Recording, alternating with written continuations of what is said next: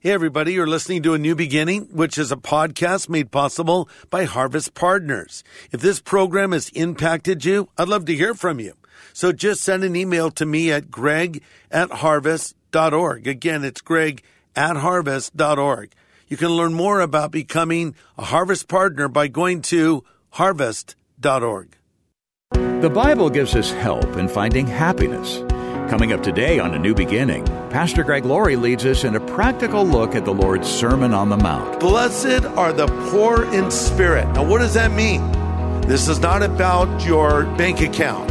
It's to see your spiritual poverty, to recognize the simple fact that apart from the Lord, you're lost, you're helpless, and you're hopeless. Apart from Christ, everyone is spiritually destitute. This is the day when the lost are found. This is the day for a new beginning. Amazing grace, how sweet the sound. Again you hear all the angels are singing. This is the day when life begins. A GPS device needs to first know where you are before it can tell you how to get where you're going. On a spiritual level, the Bible helps us understand where we are so we can find our way along the straight and narrow path of righteousness. It helps us see our need, then it helps us meet our need. And today on A New Beginning, Pastor Greg Laurie helps us examine some of the most foundational passages in helping us gain our bearings.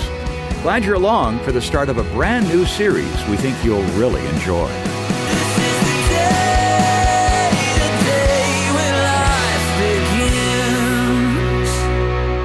Well, let's turn in our Bibles to Matthew chapter 5. We're going to do a series in the Sermon on the Mount.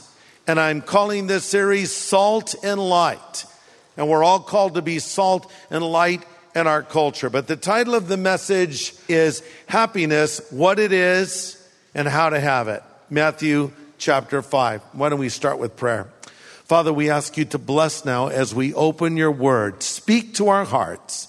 And help us to understand how it is you want us to live.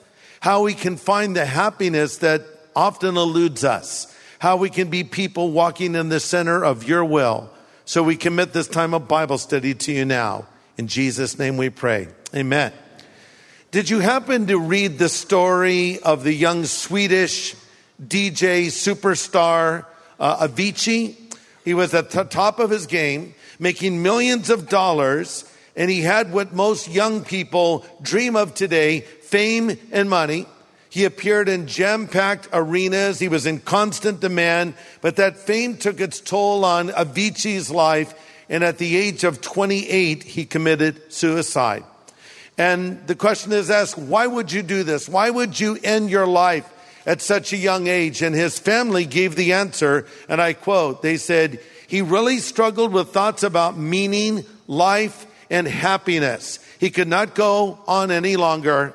He wanted to find peace, end quote. I wish I could have sat down with this young kid and said, buddy, I've got the answers.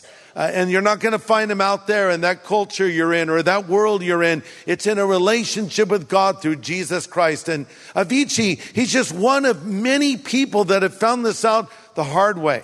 I saw a documentary the other day on the life of Elvis Presley. Thank you very much. And Elvis, was an amazing person. He was raised in abject poverty. He loved to sing in the church. He loved to sing gospel music. He had an incredible voice. And of course, he became globally famous and had what many people dream of. But, he once said that his life to him was miserable. And he said, I feel that I'm sick and tired of my life. I need a long rest.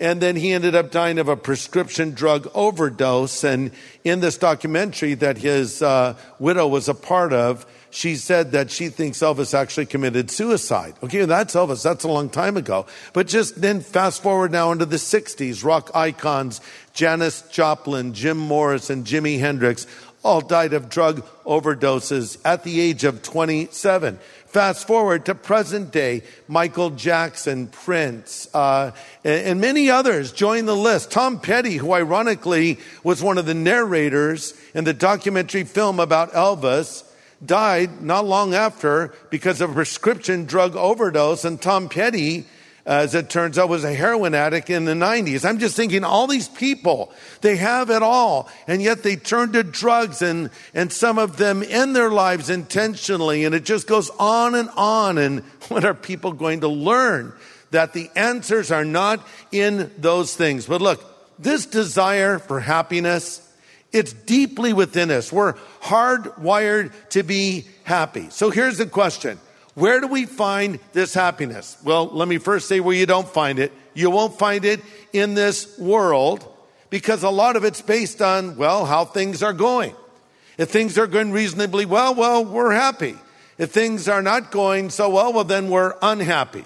Someone put it this way: there are two sources of unhappiness in life. One is not getting what you want, and the other is getting it. See, if you don't get it, you'll say, well, if I just had this, then I would be happy. But when you get everything, when you have all of your dreams fulfilled, when you reach all those goals and maybe even surpass them, and you find how empty it is, then you realize it's not in these things at all. Well, maybe money will give happiness. No, actually, it won't. Money can buy some things, but not the most important things. Money can buy you a bed, but it can't buy you a good night's sleep. Money can buy you books, but not brains. It can buy you a house, but not a home. It can buy you medicine, but not health. It can buy you amusement, but not happiness. So how do you find happiness? Well, studies have been done on this subject.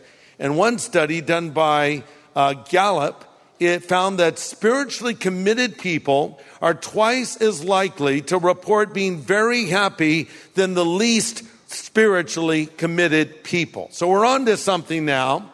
Spiritually minded people are happier than those that are not spiritually minded. And I'll take that a step further. Godly people will be the happiest people. So the more godly we become, the more we chase after the Lord, we will find the happiness that has eluded us for so long, not from chasing after it, but from following after Him, because the Bible says, happy are the people whose God is the Lord. C.S. Lewis put it this way, and I quote, God designed the human machine to run on Himself. He Himself is the fuel for our spirits. We're designed to burn. The food our spirits were designed to feed on. There is no other. That is why it is no good asking God to make us happy in our own way without bothering about faith.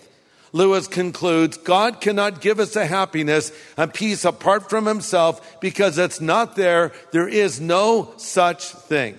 End quote. So there it is. It's in God. And here's something you need to know. God wants you to be happy. God wants you to be happy. Is that good news? It is. Now you might say, well, Greg, you're wrong. God doesn't want you to be happy. No, wait, actually He does. And I can make a biblical case for it. And here it is. I know He wants us to be happy because He tells us that in Scripture. He tells us over and over again that this happiness is something that He wants us to experience in a relationship with us. Why? Because the word blessed is another word for happy. They're interchangeable words. So when we use the word blessed, as we will use in a moment in the Beatitudes, you can just take that word out and put in the word happy.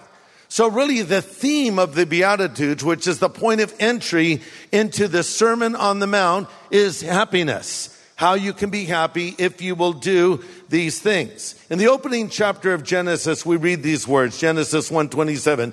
God created man in His own image. In the image of God He created them. And then it says, and the Lord blessed them.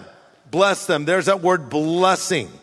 Blessedness or true happiness is something God wants all of us to have. So I think it's good news to know that God wants me to be happy. Pastor Greg Laurie will have the second half of his message in just a moment. Hey everybody, Greg Laurie here. You know, my uncle, Fred Jordan, had one of the first Christian TV programs out there. It was called Church in the Home. I remember watching it as a little boy when I was living with my grandparents. Well, we have Church in the Home for you every weekend. It's called Harvest at Home, and you can find it at harvest.org. We have worship and a message from God's Word. So join us this weekend for Harvest at Home at harvest.org. Well, we're digging into the subject of happiness today as Pastor Greg launches a study series in the Sermon on the Mount. Let's continue. You're going to find a biblical worldview, obviously by studying Scripture, but really by zeroing in on the Sermon on the Mount. Who gave the Sermon on the Mount? If you have a red letter Bible, all your pages are red right now, aren't they? You're in red letter country. Now, all Scripture is given by inspiration of God. You know, sometimes people say, I just go with the red letters. Well, I go with the whole Bible, thank you, because it's all inspired by God. But someone had the bright idea of taking the words of Jesus and putting them in red. So we're in the red letters here as Jesus is really giving to us his world view, if you will. Do you want to know how Jesus thinks? Study the Sermon on the Mount. Do you want to know how his heart beats? Study the sermon. Do you want to know what he feels about living and about life in general? Again, study the sermon. This sermon, the Sermon on the Mount, is his official manifesto, the manifesto of the King of Kings and the Lord of Lords. It begins with the words in Matthew 5:2, he opened his mouth. That's a very interesting phrase. It's a phrase that is used to describe some solemn, grave, or weighty statement. And I want you to notice something. These words are delivered not to the multitudes, but to his disciples. Sometimes people think that Jesus preaches sermon to the multitudes. The Bible doesn't say that. As the multitudes gathered, he called his disciples to him, and to them he said, and then we'll read the words that he said. Why do I say that? Because these words of Christ cannot be lived out by non-believers. Sometimes people will say, I just live by the Sermon on the Mount. No, you don't. No one can live by the Sermon on the Mount without the help of God. These words are for believers only. They're not just mere principles to employ. These are for godly people. And it starts with what we call the Beatitudes. Another person described them as the beautiful attitudes, or attitudes that should be. By the way, the first 4 Beatitudes deal with our relationship with God. The second 4 deal with our relationships with people. And the word blessed is used. Again, remember the words blessed and happy are interchangeable. So if you want to be happy, in the best sense of that word, you must be and do the following. Let's read Matthew 5, starting in verse 2. Then he opened his mouth and taught them, who? His disciples, saying, blessed are the poor in spirit, for theirs is the kingdom of heaven. Blessed are they that mourn, for they shall be comforted. Blessed are the meek, for they shall inherit the earth. Blessed are they who hunger and thirst after righteousness, for they shall be filled. Blessed are the merciful, for they shall obtain mercy. Blessed are the pure in heart, for they shall see God. Blessed are the peacemakers, for they shall be called sons of God. Blessed are those who are persecuted for righteousness' sake, for theirs is the kingdom of heaven. Blessed are you when they revile and persecute you and say all kinds of evil against you falsely for my sake. Rejoice and be exceedingly glad, for great is your reward in heaven, for so they persecuted the prophets that were before you. So, blessed are these people. Now, how different the Beatitudes are from modern culture. If the Beatitudes are rewritten for culture today, they would go along these lines. Blessed are the beautiful, for they shall be admired.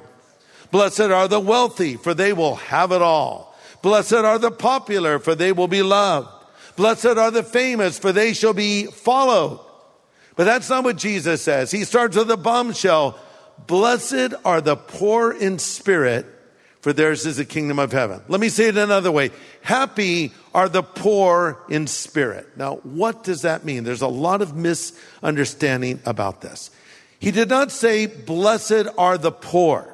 He said, blessed are the poor in spirit. There is no blessedness in being rich or poor in and of itself. The Bible does not commend poverty, nor does it condemn wealth. The Bible says the love of money is the root of all kinds of evil. Listen, I've met wealthy people who are happy. I've met poor people who are miserable. I've met poor people who are happy and wealthy people who are miserable. This is not about your bank account.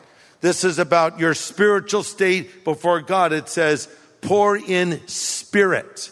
So if you want to be a happy person, if you want to receive God's blessing, you must first be poor in spirit. Now, what does that mean?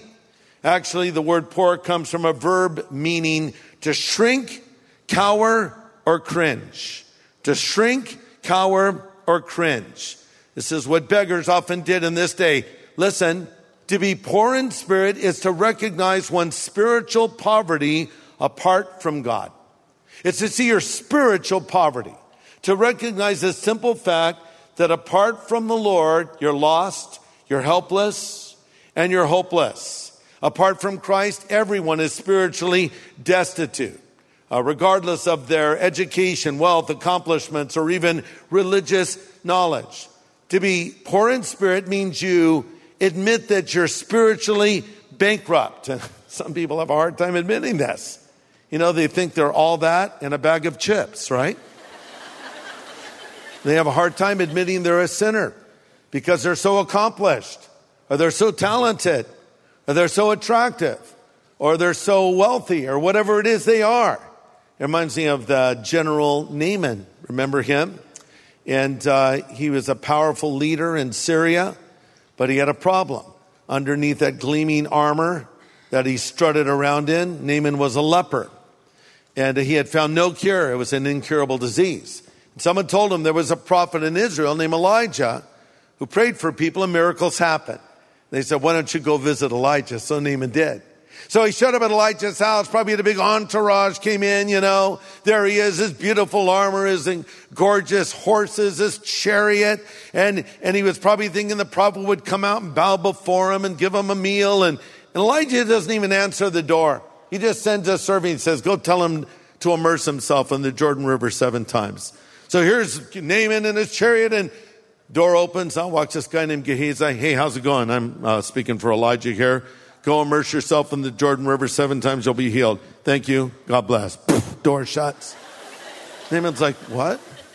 See, you know who I am? I'm Naaman. I'm powerful. I'm awesome. I'm amazing. And then he's going on home. Back to Syria, because we have better rivers back there. Where should I go in their muddy river? When we were in Jerusalem recently, we had the privilege of being flown around in a helicopter. And boy, you really see how small Israel is when you see it in the air. And as we're flying over the Jordan River, I just said to my wife, it really is muddy, isn't it? It's just sort of a muddy river. It's not a beautiful river at all. And that's what Naaman saw. And he thought, I don't want to go in that dirty old river. Then one of his friends said, well, what have you got to lose? I mean, you've come all this way. Why don't you try it? Can't do that. You know why Naaman did not want to go in the Jordan River? Because he had to peel off his armor and reveal his condition. But he decided to do it, so he took off his helmet. He took off his breastplate. And some of his soldiers were probably a little horrified to see the disfigurement of leprosy on his face, on his body. It would sort of eat away at your flesh. It was horrible. And as he took off all of his armor and walked down into the river, he had to humble himself. He didn't want to do that, but he immersed himself 1 time. Nothing happened. 2 times, same thing. 3, 4, 5, 6 times. He's still covered in leprosy. He goes down 7 times. The last time, 7. He comes up. His flesh is like that of a baby. Have you ever looked at the skin of a baby? If you're wearing glasses, you look at a baby's skin. You go, look at that skin. It's flawless. Then you look in a magnifying mirror at your skin and you almost have a heart attack, right? The skin of a baby, it's so beautiful. Now he had the skin of a baby again. I mean, he was like restored. But what did he have to do? He had to take off all of his armor. And we have armor that we hide behind as well. And we don't want to admit our need for God. But he took his armor off. So here's what the Bible is saying. You want to be happy, admit that you're a sinner. You want to be happy, admit your true spiritual state. C.H. Spurgeon, the great preacher, said, quote, the way to rise in the kingdom is to sink in yourselves. Again, the way to rise in the kingdom is sink in yourselves. That is the opposite of culture. Culture says, assert yourself, demand your rights. You deserve it. God says, see yourself as you really are and admit your weakness. And that is the beginning of true happiness. Blessed are the poor in spirit. Blessed is the person that sees himself as they really are, for theirs is the kingdom of heaven.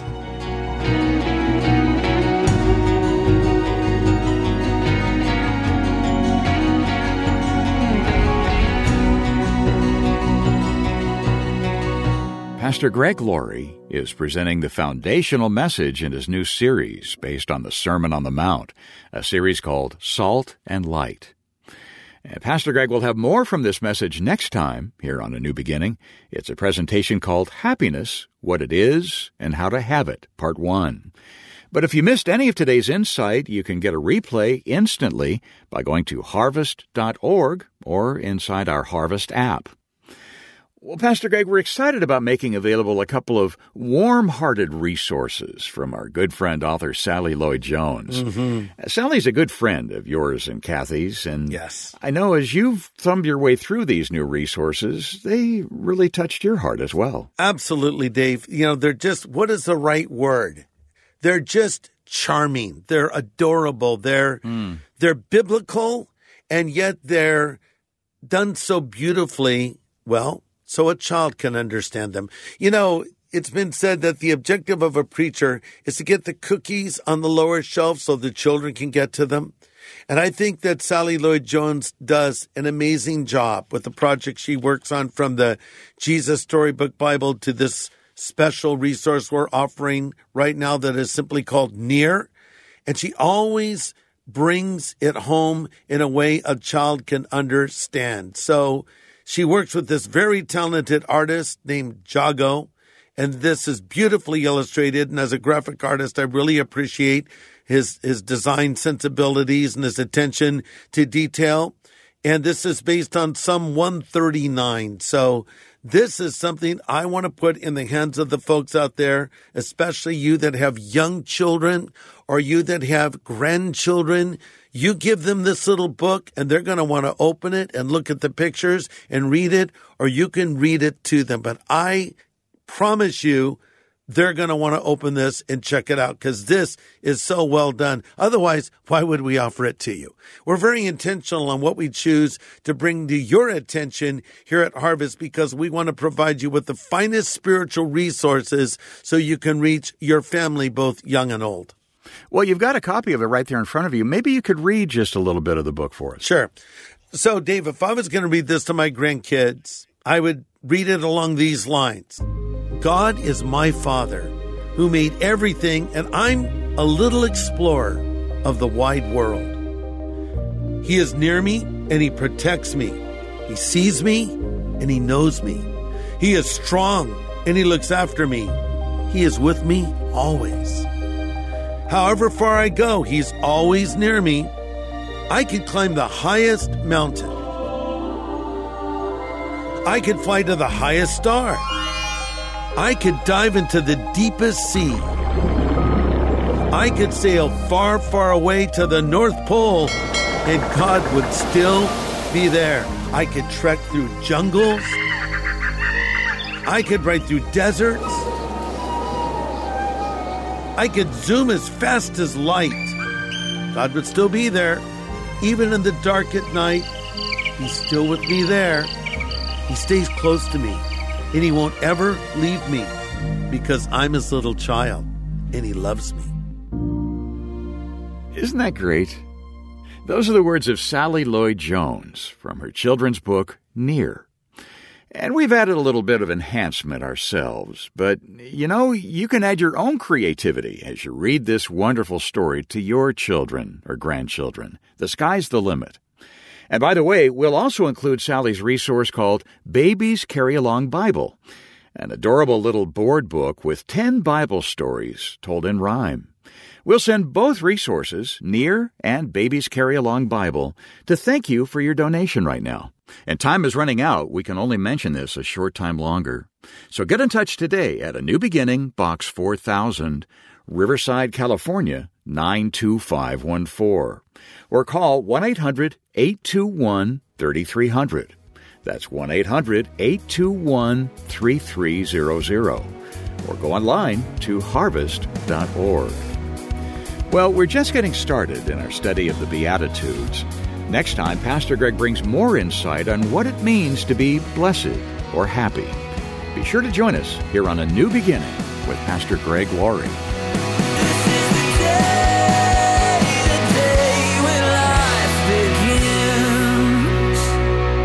Thanks for listening to A New Beginning with Greg Laurie, a podcast made possible by Harvest Partners, helping people everywhere know God. Sign up for daily devotions and learn how to become a Harvest Partner at harvest.org.